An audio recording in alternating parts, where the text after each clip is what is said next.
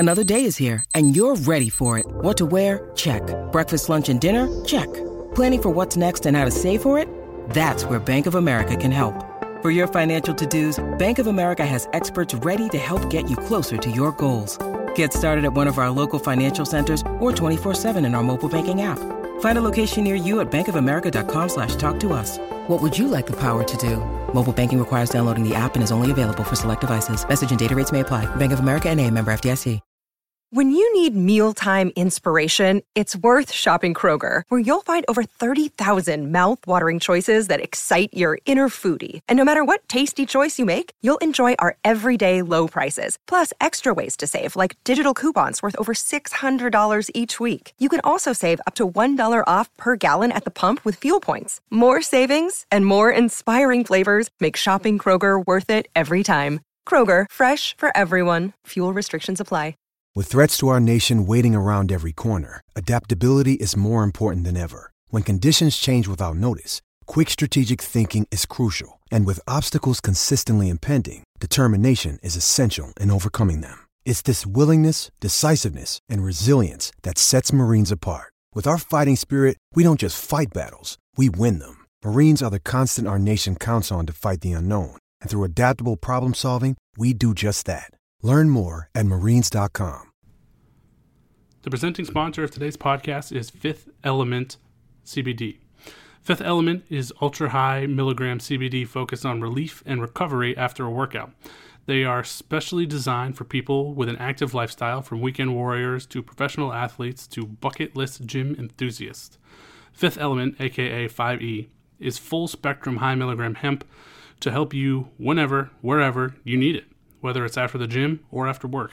Get yours today to feel better tomorrow by visiting 5ehemp.com and use the promo code MONSTER for 50% off.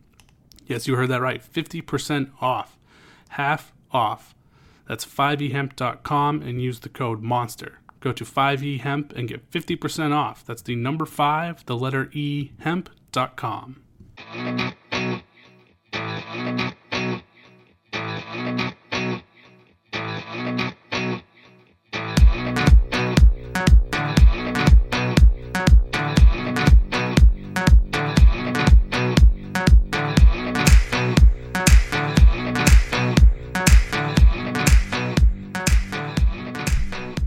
Welcome back to another episode on your Over the Monster podcast feed. I guess I just realized I don't know what we're calling this, but that's what I'm going to go with.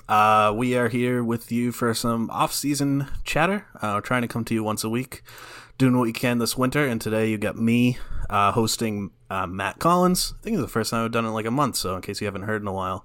It is me, Matt Collins. This is the voice you were hearing, and I am with Bob and Jake. How we doing, guys? Doing pretty good, Matt. Happy to be on with a three-man crew. I feel like it's been a while since we've had a three-man booth here, so it's a dangerous team right here. Yeah, we got a little bit of all three shows combined here, huh? Oh, yeah. Crossover episode, as our friend Mr. Peanut Butter would say in BoJack Horseman. A few people will get that reference. Right. But yeah. Yeah, just some off-season stuff. The Red Sox haven't really had a whole lot going on so far this off-season. That is the case for most teams, but there has been a little action around the league. And, we're going to start with the big news from this week, at least Red Sox-wise, probably baseball-wise, too. That's Eduardo Rodriguez. Eduardo Rodriguez was obviously a free agent this winter. Red Sox gave him a qualifying offer. He declined that offer Sunday night and then turned around Monday morning, signed a 5-year deal with the Tigers worth $77 million. He has an opt-out after year 2, so he can hit the open market again in a couple years if he starts to pitch up to his potential a little bit more. That deal is obviously very interesting because, as we were talking about a little bit before the show, Eduardo Rodriguez just in general is a very interesting pitcher coming off a year where the results were awful, the peripherals were pretty good, and got a pretty substantial contract. I mean, $577 isn't huge, but it's nothing to sneeze at. So, I guess we should just start with that contract, how we feel about it. We can start with you, Bob. Just in a vacuum, $577 with an opt-out for Rodriguez, is that a good deal for him? Yeah, I think that he did well. I thought he might get a little bit more per year for fewer years, and he went the opposite route in 5 guaranteed years and can opt out after 2, which gives him a little bit of flexibility if he is great in those 2 seasons.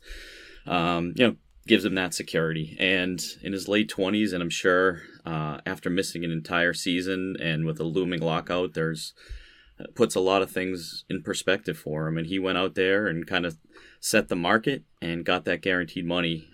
So I don't blame him at all for taking a secure contract. I don't know if you were going to follow up kind of on what we would have done or what the Red Sox should have done long term. I think Jake and I talked about that a little bit 2 or 3 weeks ago. We weren't particularly interested in retaining him long term, but I'm happy for him. Always rooted for Rodriguez, but I, from a Red Sox perspective, am happy that they did not give him that contract. What about you, Jake? Yeah, I agree. I'm happy the Red Sox didn't go there. That's not something that I was super excited about doing. Committing 4 or 5 years to a guy that has been that enigmatic over the years. It's a tough decision to make, and I think that all of us, having watched so many of his starts, most of his starts over the course of his career, it's we're close to the situation, so we're a little bit emotional about it, and not always looking at it logically. And I think that I definitely fell into that with Erod, but I actually was surprised a little bit that he didn't get paid even more than that. I thought the market for him was going to end up more around like $80 or $90 million. So,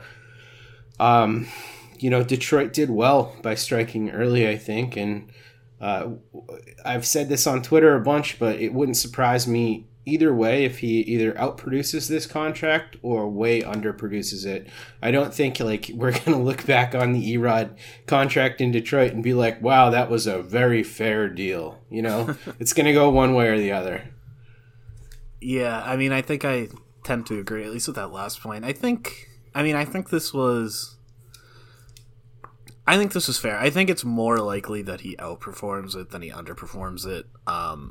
Especially in terms of AAV. I think I'm with you guys. I wouldn't have wanted to go 5 years for Rodriguez. I think I probably would have gone 3 years at a higher AAV, and maybe the Red Sox offered that. We don't know. We know the Red Sox made a multi-year offer. Don't know what it was. Rodriguez might have just wanted the extra years and a little more guaranteed money total, which is his prerogative, and clearly I can't really argue. But he got a little more than what MLB Trade Rumors expected. MLB Trade Rumors have him at $570, so he got $7 extra million plus an opt out, which is nice. But I kind of think that if he does go out there and shove the next couple of years, that doesn't necessarily mean the Red Sox made a mistake. I don't know that he would have necessarily shoved for the Red Sox, because we've seen him for many years not shoving for the Red Sox, and even this past year he was I don't think he was as good as his FIP. He had a 3.32 FIP. He had the biggest gap between his ERA and FIP in baseball. I think the answer was somewhere in the middle, but I do think that he was hurt by the Red Sox defense, just like pretty much every pitcher on the Red Sox was. So just leaving the Red Sox defense should help him, and maybe leaving Boston in general will help him. I always was kind of annoyed by the Rodriguez being mentally weak narrative. I don't necessarily think that that's true, but I also think that different players jive differently with different cities, and Boston can be kind of a microscope, and Alex Cora specifically was very hard on him, which I think was good for him, but also maybe just getting away from that environment can make him thrive. So I think the Red Sox were probably in the right ultimately to go in the other direction, but I also don't think that means it's a bad deal for Detroit. Sometimes I think things are good for everybody, and I feel like this is one of those times. Yeah, I think that's well said. Nice. Yeah, I agree. And I think what you said about the somewhere in between, right? You can't just say that a pitcher is a full run or a run and a half away from their ERA and treat that as fact, right? There's some balance between analytics and real life, and that's where Rodriguez was this year. And it's a good point about Cora, who was hard on him the first time around. I think that helped him out in the playoffs. I think back to when he was slamming his glove on the ground 3 years ago when Puig hit the home run in the World Series.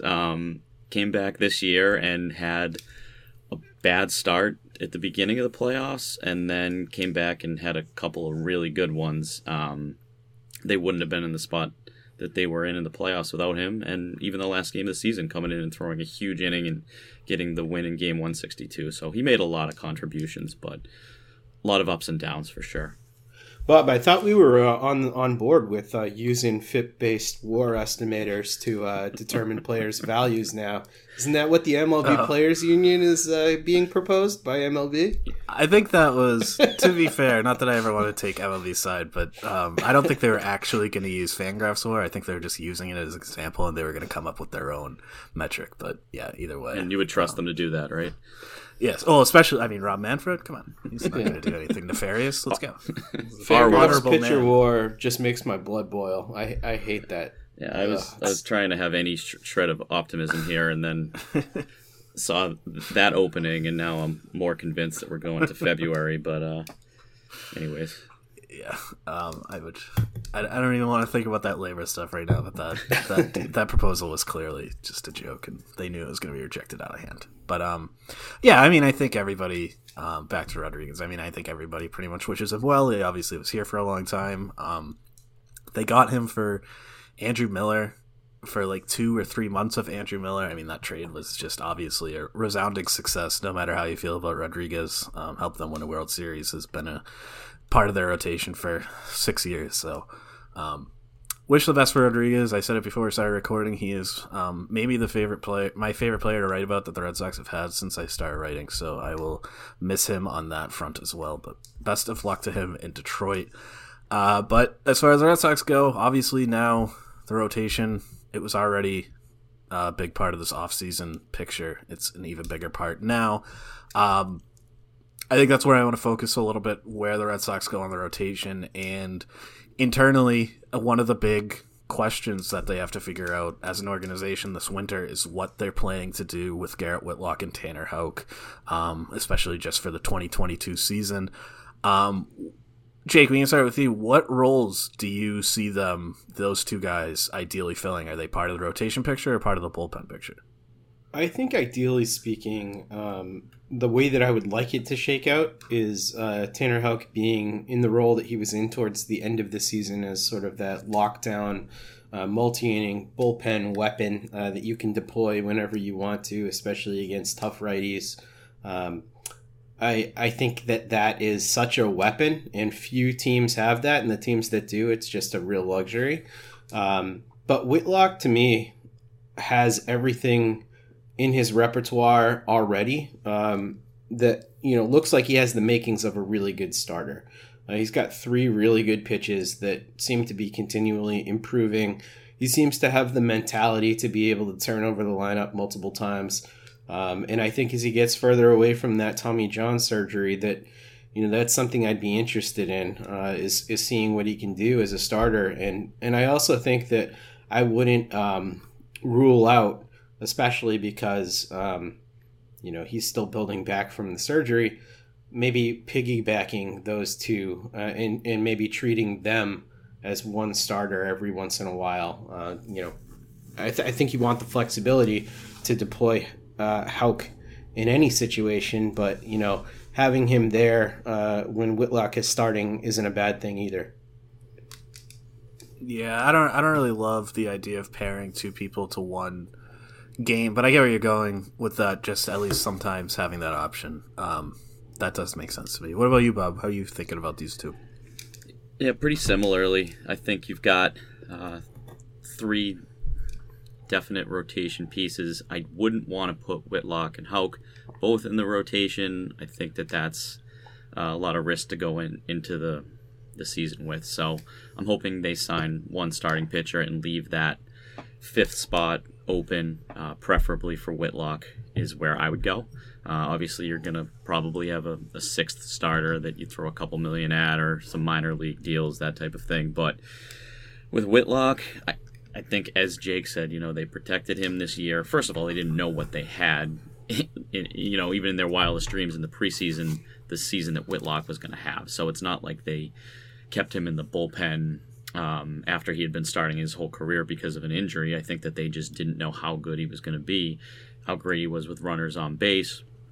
pressure situations. He's closing in the playoffs, so obviously they, as time went on, they were willing to have less rest in between outings and give him more high leverage situations. His Savant page, with barrels in the top 5%, solid walk rate, good strikeouts, and just comfortable pitching out of the windup, 3 pitches, and came up as a starting pitcher. And I think all but 2 or 3 of his starts prior to Tommy John were all in the rotation in the minor leagues. So I feel like it's a transition that he can handle. And unless they go out and make one huge splash that I have in mind as a starting pitcher that is probably unlikely, I think Whitlock could fit into that number 3 or number 4 role and might allow them to spend a little bit more elsewhere, perhaps in the lineup. Yeah, I think I would view them both as starting pitchers. You guys covered the Whitlock thing pretty thoroughly. I don't really have anything to add. He's just really fucking good, and he has everything you want from a starter.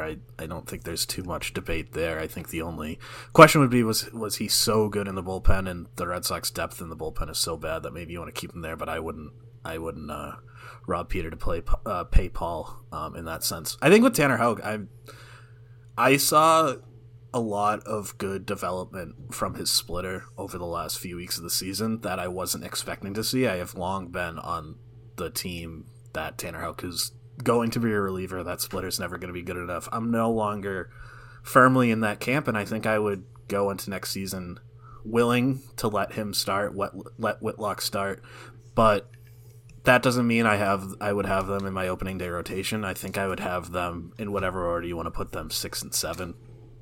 And you bring in 2 more starters in addition to the 3 they already have, and then they were ridiculously lucky, or maybe it was something they did, I don't know, but the health for their rotation this season was just insane, and it's not going to happen again next year. So I think if you start the season with those guys in the bullpen but have them stretched out in camp and keep them stretched out throughout the year, give them some spot starts and stuff to keep them stretched out in case you need them, I think that's the way I would go. But I would still like to see 2 major league caliber starting pitchers brought in, but I would also have those guys stretched out and ready to start for the season if you need it. And then that way, Chaim Bloom has talked about wanting 7 starters going into the season that they're comfortable with. That gives you 7 right there. I'm comfortable with both of them starting, so that's the way I'd go. I know Bob said 1 starter. What about you, Jake? How many starters do you think that they would need to add this winter? I'm with you on the plan of adding 2. I think you add 1 guy who's more of a sure thing, and then another guy with a little bit of upside who might come inexpensively. Some names to consider for that would be like a Johnny Cueto or a Drew Smiley or somebody like that, who I think maybe isn't expecting to get a whole lot of money, but has started as recently as last year. That type of guy would be interesting to me. But yeah, I'm not ruling out Houck making that jump too. I just think right now he's just so enticing in the bullpen. But I think 2 as the ideal number of starters to add. Yeah, and the other part of this is just their bullpen is so bad too, and it makes it so tempting to just want to keep those guys in the bullpen because the bullpen just looks so ugly. But I think you have to focus on the start of the rotation and then go from there. So Rodriguez obviously signed, as we talked about. Andrew Heaney was the first free agent to sign, also a starting pitcher, signed a 1-year deal with the Dodgers. Noah Syndergaard signed with the Angels earlier on Tuesday. He signed a 1-year. I think that was a $21 million deal, kind of out of nowhere. But I was kind of surprised by this. Let's start with you, Bob. Were you surprised by how quickly some of these starting pitchers are signing? Given, I was kind of expecting a freeze even before the CBA expired, just because of all the uncertainty. Are you surprised that it hasn't been a ton of activity, but a couple of big names have already come off the board? I'm not, because I think that some of the 1-year deals, especially Andrew Heaney kind of coming off a pretty terrible season across the board for him. If there's guaranteed money in front of him before a lockout, he might be part of a bigger group of pitchers that a couple of those might lose out at the end on the other side of a lockout. Heaney probably saw that contract there, took the money guaranteed that he had that 1 year deal at, was it about $7 or $8 million, I think. And I know that he had, a good K- walk last year, but other than that, he had a rough go. Gave up a lot of home runs and, just some pretty rough stats, and was not welcomed by the New York fans too well. So I think that, a few people that might take 1 year deals might jump at that. Syndergaard, on the other hand, surprised me. That was a lot to give for 1 year, and also give up a second round pick and $500,000, and really aggressive move by the Angels. And I continue to think that after they drafted 20 pitchers in 20 rounds in the draft, and then go out and sign Syndergaard, that somebody just slammed a door and said, we're only signing pitchers until we make the playoffs, and wasting Trout and Ohtani's prime, because they just have kind of made some almost irrational moves, and to only sign Syndergaard for 1 year and give up a second round pick because of the qualifying offer was just really aggressive. So that one surprised me, but I also don't blame him for taking that in 1 year just to get that guaranteed money, especially with the uncertainty of his injury and then the uncertainty for Heaney coming off a bad year. Yeah, Syndergaard going to the Angels just seems like cruel. Like something horrible is going to happen with that signing. But I guess Syndergaard, there was a report, I think Morosi said it, he was like worried that he's going to fail his physical, and so he wanted to sign the deal early, so in case he failed his physical today, he could still accept the qualifying offer tomorrow, because I guess he hasn't technically officially declined it, which seems insane, and I would not feel great about that as an Angels fan. And I think Heaney's logic was that the Dodgers had said that there was some sort of tweak that they wanted him to make, mechanical tweak, so he wanted to sign early so he could work on that. I mean, all that stuff kind of seems like eyewash to me, but Jake, are you worried that the Red Sox and Chaim Bloom just kind of seem to be slow workers? Are you worried that they may fall behind on the starting pitching market? No, not really. And I'm not, because I think there are enough external reasons to worry about the signability of some of these guys.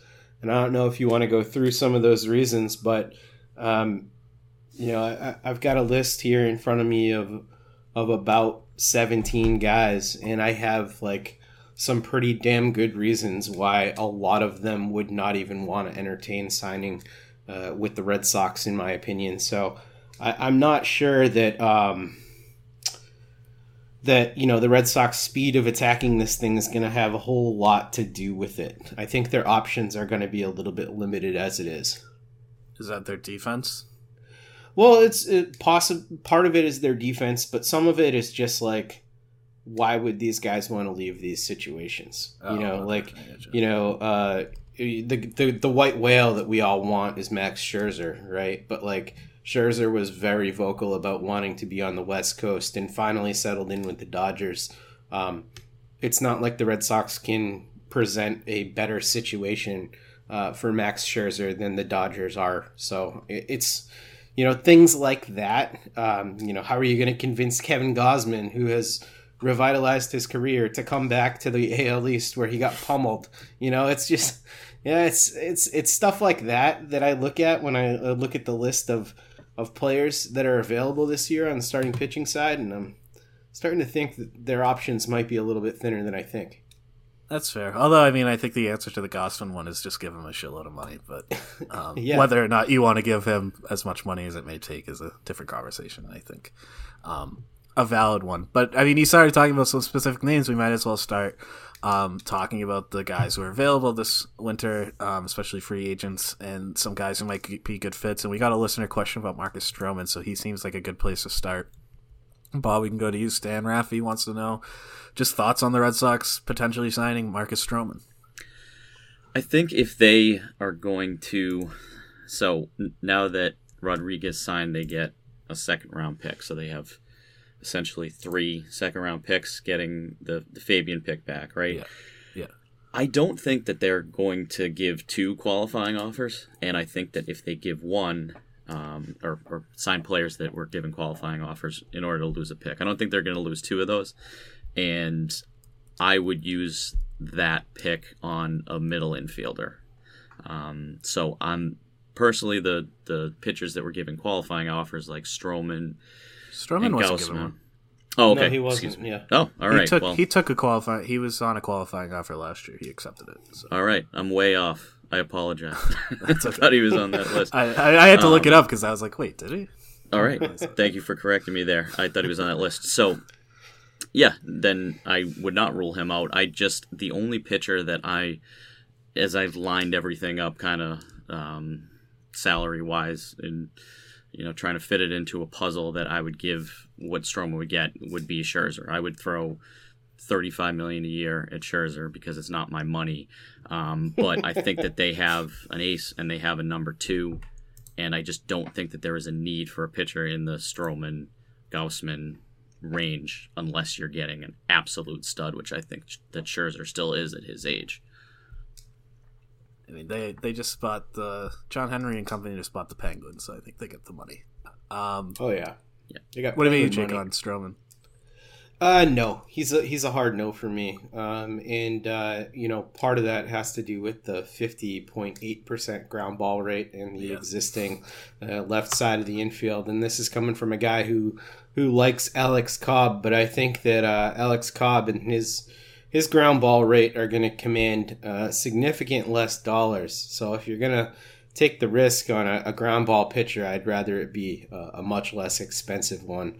And I think that kind of brings me to my question for you guys. I mean, would you target only guys who are technically fly ball pitchers this year, or guys that are more fly ball heavy, guys like Scherzer and Rondon and Smiley, or would you kind of shop for some of those ground ball specialists like Stroman, Cobb, Greinke, Matz? I mean, reportedly they're looking at Matz, so I'm just curious where you guys would go with that. Stroman's a hard no for me too, and it pains me to say it because I love Marcus Stroman, the pitcher. I love the dude, but no, I mean, he's, like you said, he's going to command too much money for me to be taking a chance on a ground ball pitcher with Xander Bogaerts and Rafael Devers on the left side. Yeah. So that's just too much. As far as the other guys, like Matz, like all these things, it depends on the contract. I have no sense of what Steven Matz is going to sign for. MLB Trade Rumors has 3 years, 27. I don't think I would do that. But if that price comes down and he's like the second starter they sign, I could be down with that. I mean, that's kind of how I feel about like Cobb and the other guys. But as far as my top target, he can't be a ground ball guy. Just not with the way the Red Sox are built right now. It just doesn't work. Yeah, completely agree with that. That's kind of the range I would more shop personally. The Desclafani, Alex Wood, Steven Matz. None of those having qualifying offers, but someone that might be more in a $10 million range. And then hopefully, add an infielder that can improve that defense. But it's going to be tough. Well, I think... Oh, sorry, go ahead, Matt. I was just going to say, I think the only way that you can really like significantly improve the infield defense, like I would like them to sign an infielder too, but I don't think it's going to change the defense unless you move Devers and or Bogaerts, and I just don't see that happening this offseason. So I kind of think you just got to assume the infield defense is going to be bad next season no matter what happens.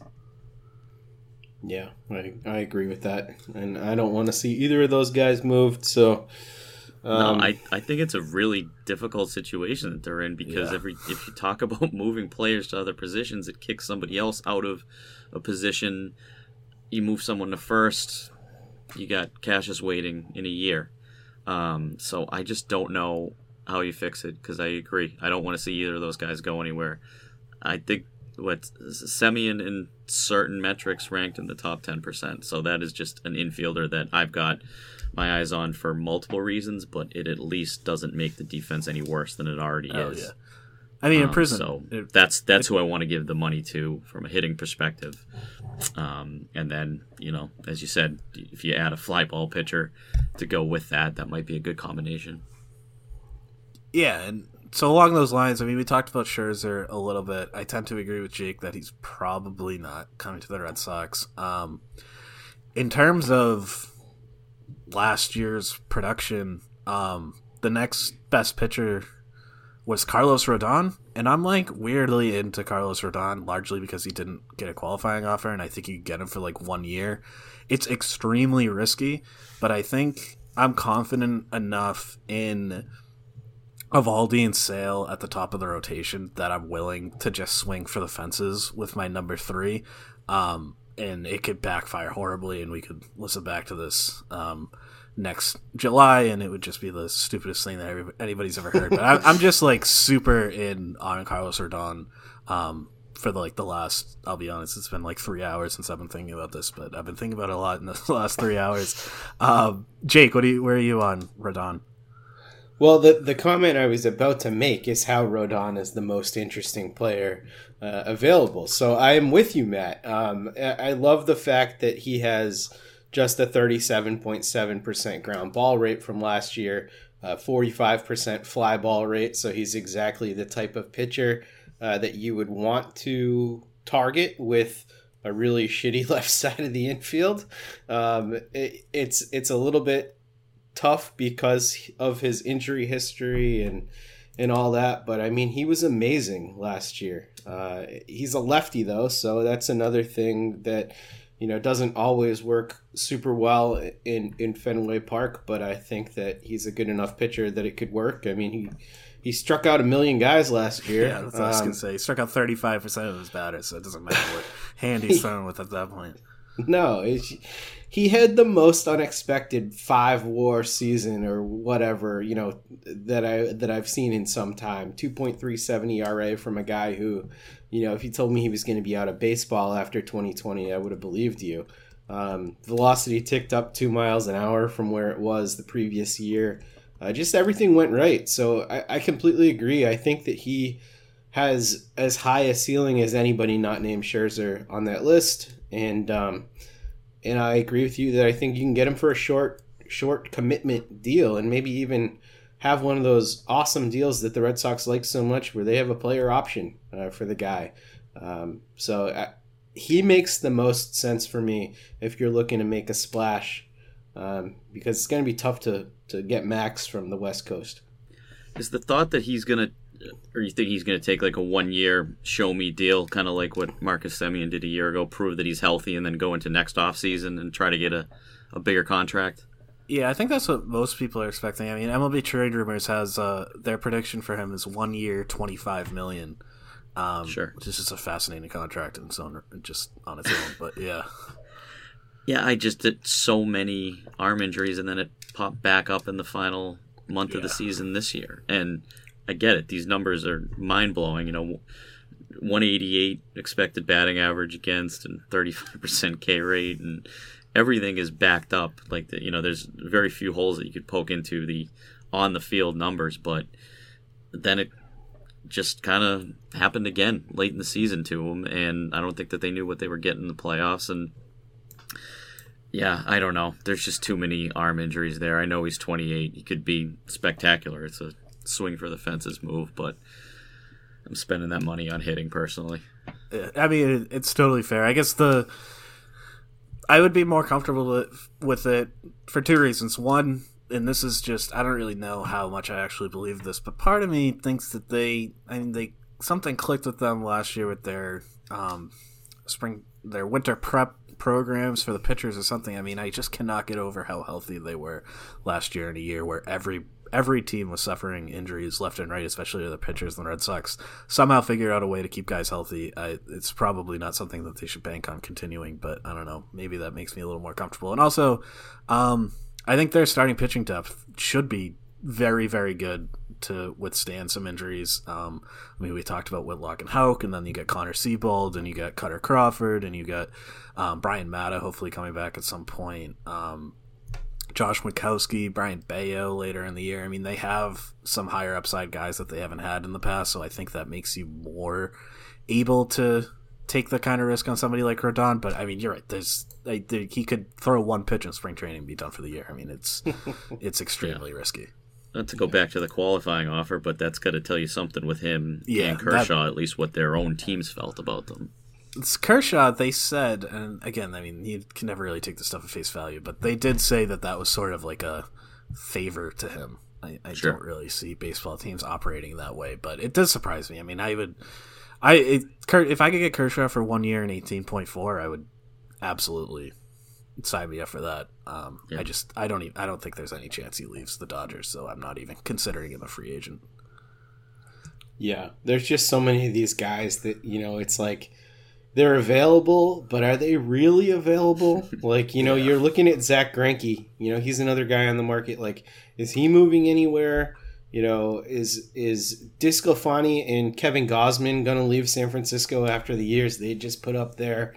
So there are a lot of questions for the top guys, and that's why I ultimately think that the Red Sox are probably going to not sign the Scherzer, the Rondon, the Gausman, the Kershaw, the Stroman. None of those guys. I think they're going to be in that Matz, Cobb, Cueto, Pineda, that tier of guy. Which is not exciting, but yeah, you're probably right. It's not great. I don't really love the top tier of this free agent class, though. I mean, I like Scherzer, I like Rodon, obviously, but I agree with you. I don't think Scherzer's coming. I don't think Kershaw's coming. I like him. Gausman, I still don't really buy. I think I'm still just like thinking of his Oriole years, and I just cannot bring myself to want him on a big contract. Robbie Ray, I don't know. I need to see him to do it 2 years in a row, I guess. I just am flabbergasted by how he just suddenly started to throw strikes, and I'm very afraid. Or if the Red Sox signed him, I would be very afraid that his control issues would pop back up. So, and then Stroman, like we were talking about with the defense. So the top tier of this free agent class is kind of rough in an area where the Red Sox could really use some better options. I mean, we didn't even mention JV and Robbie Ray are two of the guys. Justin Verlander, I should say, about Verlander. and Robbie Ray are two of the guys that got qualifying offers. So the Red Sox really want to give up, I think, what would be the 57th overall pick for one of those two guys? Yeah, I don't think I would. I mean, like I said with Ray, I'm just worried about the walks, and then Verlander.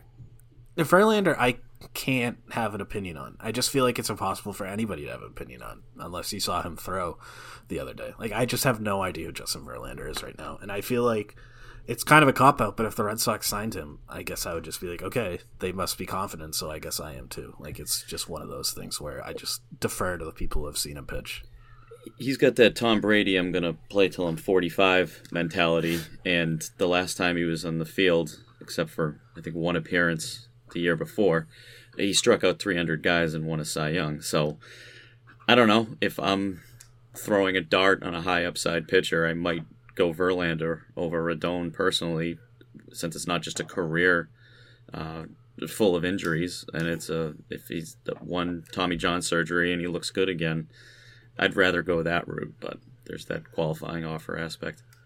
I guess it depends on, like, does it make sense, though, at this juncture for the Red Sox to start trading away potential high round draft picks, essentially? That's what you're doing here by signing an old guy like that. I mean, are we at that point where you start to make those concessions because it makes sense, or are we buying that the Red Sox are really, the top of the class of the American League, that they should be making moves like that?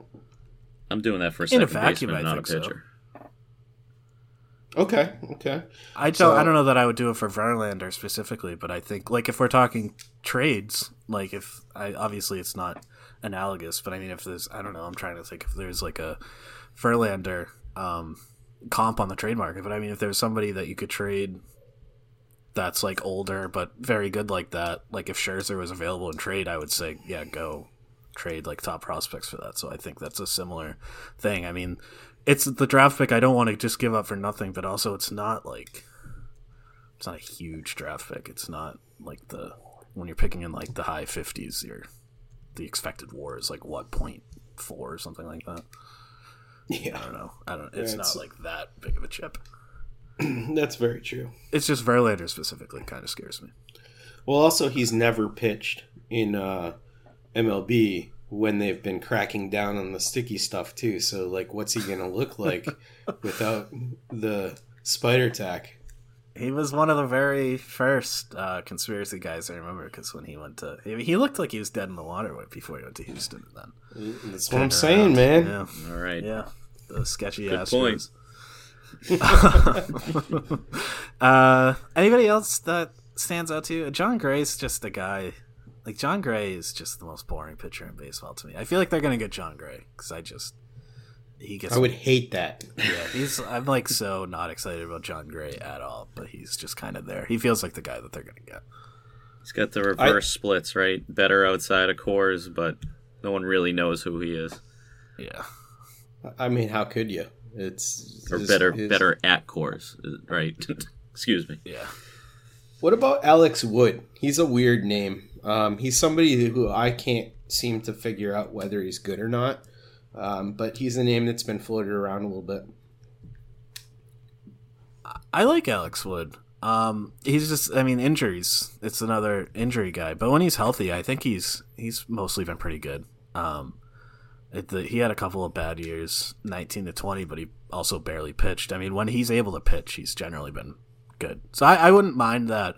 I wouldn't want him to be the best starting pitcher they had, but I would not mind him as a second pitcher. I think that everybody that went to San Francisco this year, something got figured out. I mean, Alex Wood was 6 limited innings, right? But in the 6s and the 5s, the couple of years before that, had some injuries. And between he and DeSclafani and Gausman, they just found something. And I feel like, anyone that goes out to San Francisco next year that is a lesser free agent or whatever direction they end up going, look out for those guys, because they maximize the potential for everybody that they brought in and won 109 games out of nowhere. So Wood was in that group. But I'm not against what that's the tier that I'm looking at, a Wood or a Matz. I feel like they might bring in. Is it that heavy Bay Area air? I don't understand. Like, what the hell is going on out there? I know. They were more prepared than everyone else. I know that much. I think it's the recreational drug use in San Francisco. I think that has to be the answer. All right, before we move on to Rule 5 stuff, any other starting pitchers that we haven't talked about that deserve some mention here? Just selfishly, Matt, I really want the Red Sox to add Johnny Cueto, because he's always been one of my favorite guys to watch, and he is a fly ball pitcher, so I would love to see him as the second of the starting pitchers. Yeah, bring some Louis Tion energy back to Fenway. That's it, man. I could get behind that. He's another San Francisco guy too. I do kind of like Kikuchi too. I mean, these are all guys, like, there's so many pitchers in this market that I'm like, yeah, I like them as long as they're not the best pitcher they bring in. That's sort of how I feel about this whole free agent class. And I feel like they're just going to bring in a bunch of those guys. But I think Kikuchi opted out of a $14 million deal, and if that's what the going rate is, then I'm out, unless he's back what was to he Japan. doing there? I don't know. Unless he's going back to Japan and maybe wants to bail on this, but I'm all set with that. Yeah, that was strange. All right, let's move on to the Rule 5 draft. Teams have until Friday to protect eligible prospects from the Rule 5 draft. They have to add them to the 40-man roster in order to protect them. Really, the second straight year, Red Sox have a lot of potential additions. And so, I mean, I think any conversation like this has to start with just how many they might be able to add. And I mean, right now the Red Sox 40-man by my count is at 33. Simple math, obviously they can add 7 without making a corresponding move in the short term, but then they're going to be free agents, so eventually they're going to have to use those spots for something else. How many, Bob, we can start with you. How many, if you have just a general sense of how many players you think they can get away with adding here? So, yeah, I had that at 33 as well. I mean, are we talking how many they could drop from that 33? I think. Or how many prospects do you think they could add? roughly. I think that if they drop 3 and add 5 or 6, and it's kind of just different names in and out that I'm looking at, I think that they can go down to 29 or 30, add 6 prospects, and make 5 free agent signings and get to 40 that way. You're not going to add more than 5 names. Even if you add 5 names in this list, which I think there's 5 definites, that brings you to 38. So there's some names that I think that are going to be cleared off of the roster to go along with that. I don't know if you want to go into that part yet. Well, Jake, we can go with you first and then get into some specifics. Yeah, there are 7 guys I would add on this list, or protect, I guess. 7 guys I'd protect, and there are some guys on the roster that I would clear out in order to protect those guys. And I don't know. Can I name the names? The guys who I would add. We'll get to that in a second. Okay. I want to focus on the 40 man right now, because I was writing a Rule 5 preview this afternoon. It'll be up Wednesday when you're listening to this, and my initial reaction was that they could probably be comfortable. This is before I looked at the list of eligible players and really started looking at it. I thought that it would be. My hypothesis was, they could add 3 or 4 players. That should be good. And then I was like, yeah, absolutely, they need more spots than that. So it is. I mean, I do think they don't need to drop guys right now, but I do think guys are going to have to be dropped. And they don't have, like last offseason, it was kind of easy to cut the bottom of the 40 man. There were a lot of names to drop. I don't think there are as many this year, and I think the guys that look the most enticing to drop off the roster at some point are the guys they added last year, Hudson Potts and Jason Rosario specifically. Hey, Bob, I know you were talking about some specific names. Were those kind of the guys that you were thinking about who are on the 40-man who could be cut? Yeah, those were 2, and then a couple of pitchers, because I think that they're adding the names that I have to add to the list are a ton of pitchers. And they already have 15 out of the 33 on the 40-man that are pitchers. So if they add 5 more of those and don't remove any pitchers, then you literally have more pitchers than hitters on your 40-man. So Phillips Valdez and Austin Davis were 2 additional names that came to mind. I mean, sure, they just traded for Davis, but they traded Michael Chavis, and we'd probably be talking about him as a 40-man crunch going into this year. But I mean, if you're going to add names like Winkowski and Bayo, and we can go into those names, but there's a few others that I would add that are pitchers that I like more than Valdez and Davis. Yeah, I think I agree. Valdez, I definitely agree. Davis, I don't know. Davis confuses me. I think he's too good to be DFA'd, but A, it's not by that wide of a margin, and B, they clearly don't think he's that good because they didn't really use him in important innings at all in the playoffs or in the last month of the season. So I think I'm with you on those. And I think Tim LeCastro's another guy who I had forgotten was even on the team until this afternoon when I was writing this. But I think he's another guy that you can try and sneak through waivers at some point. That was an insurance move probably. Yeah, in case you absolutely have to. But yeah, I mean, let's get into the prospects who could be added. So I don't even know who the definites are and who the maybes are. Jeter Downs is definite, yes? Yes. Yep. Winkowski is definite. Yep. Yes. Bayo. Yep. So those are the 3 that I thought was definitely definite. Bob, did you say 3 as well? I think Gilberto is definitely definite. Jimenez? Yeah. So I think so, but I guess the argument against it would be he hasn't played above A ball, and it's harder to carry a position player than a pitcher on an active roster all season. Ultimately, yeah. I do think he gets protected, but I had him a tier below, but I guess functionally it doesn't really matter. Jake, was he on your... I think you said 7. Yeah, he's definitely on my list. I just think it's easier with a guy who's a good defender. he's just so athletic and raw. You could have him as a fourth outfielder if you were a bad team. Yeah, I mean, the Orioles could have him as like a fifth outfielder, and it would be the Orioles could have him as like their leadoff hitter, and it would fit right in. But hey, Cedric Mullins exists, man. Are we sure he's going to be in the Orioles by next season? No. Manny's would be like Akil Baddoo last year. Could come out of nowhere with speed and defense, and maybe not quite as much power, but on a team like that, like Baddoo got added to Detroit, probably not ready for the major leagues, and then ended up actually contributing. Yeah, I think at the end of the day, he just has too much upside to leave unprotected.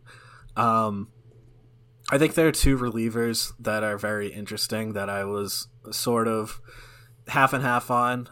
Durbin Feltman and Caleb Ort. Jake, were they both on your list of 7?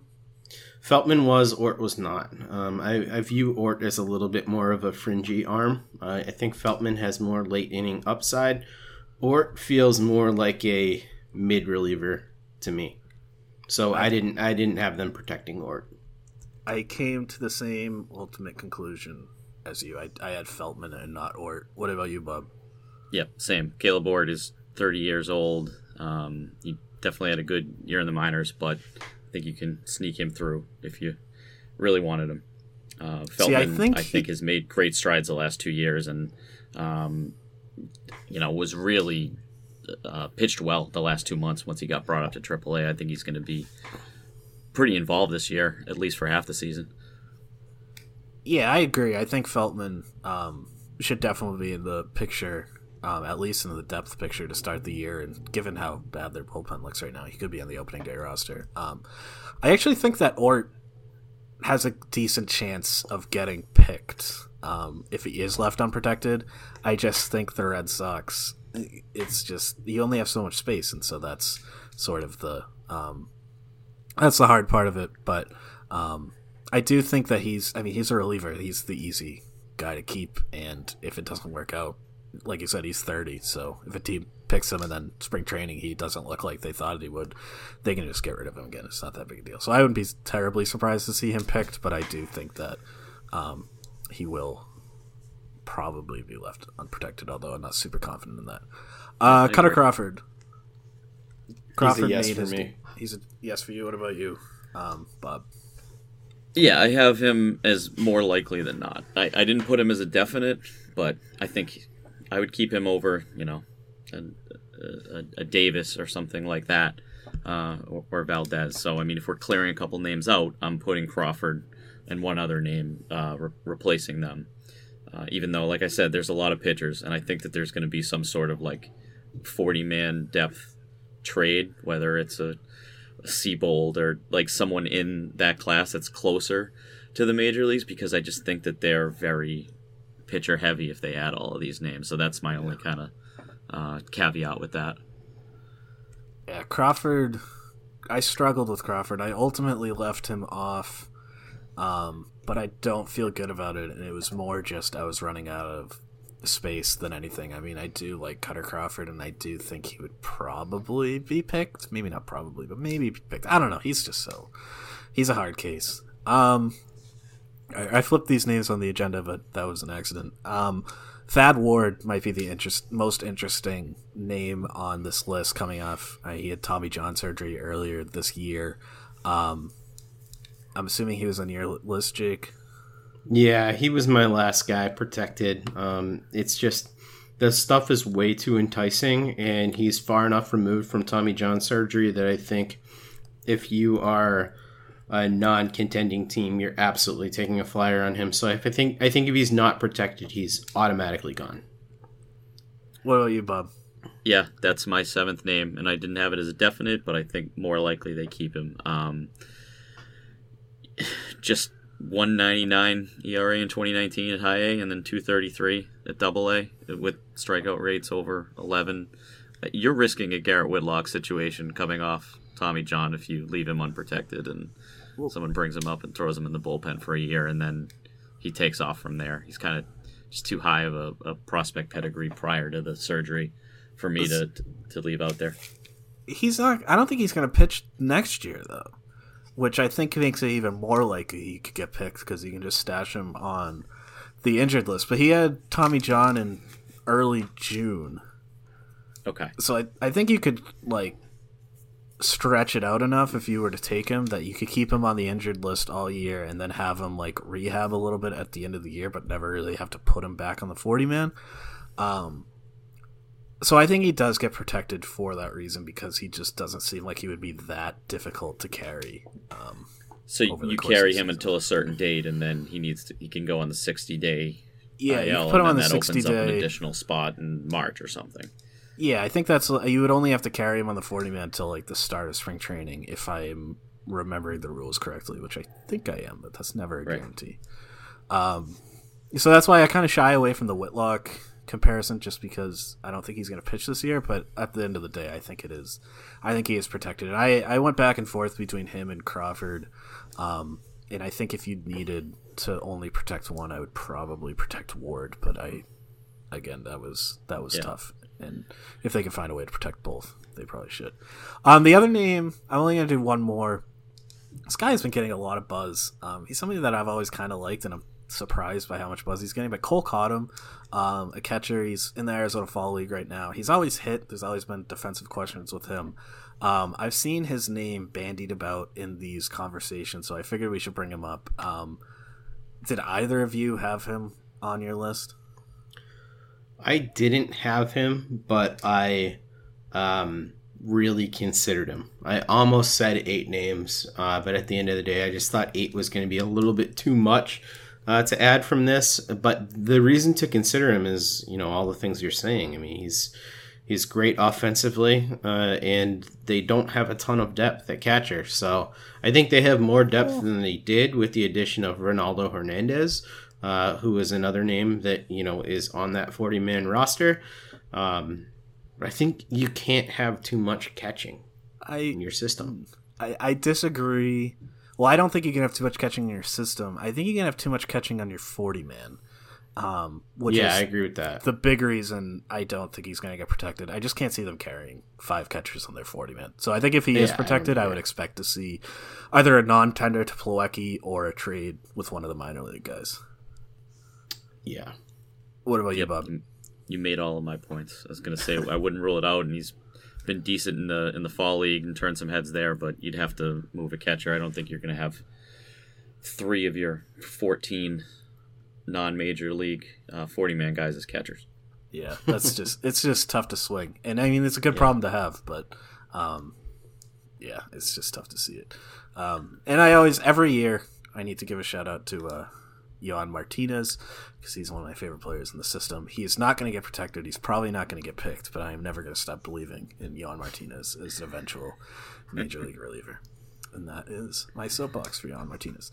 All right, just one listener question here before we get out of here from Brandon Youngblood. Has a potential trade. Would you shop Bobby Dahlbeck, Jarren Duran, plus prospects? Who knows what that means, to Oakland for Matt Olson and/or an arm, maybe Sean Manaea. Bob, what do you think about potentially swinging a deal for Olson? I don't think that first base is the spot that I'm really targeting. I think that they can get by this year, and I'm a Bobby Dahlbeck believer, at least as a platoon player, or for this season. I think made a lot of strides. I'm totally fine with going into the season with Dahlbeck as the first baseman, and depending on when Cassius comes up, if they platoon or how things go down the line. I think if you're going to move Dahlbeck, I would not do that for a first baseman with another great name coming up soon in Cassius. So this wouldn't be the deal that I would look for. Plus you're dealing Duran as well. I would say no on that one. What about you, Jake? I think I ultimately fall on the side of no, because Casas is so close.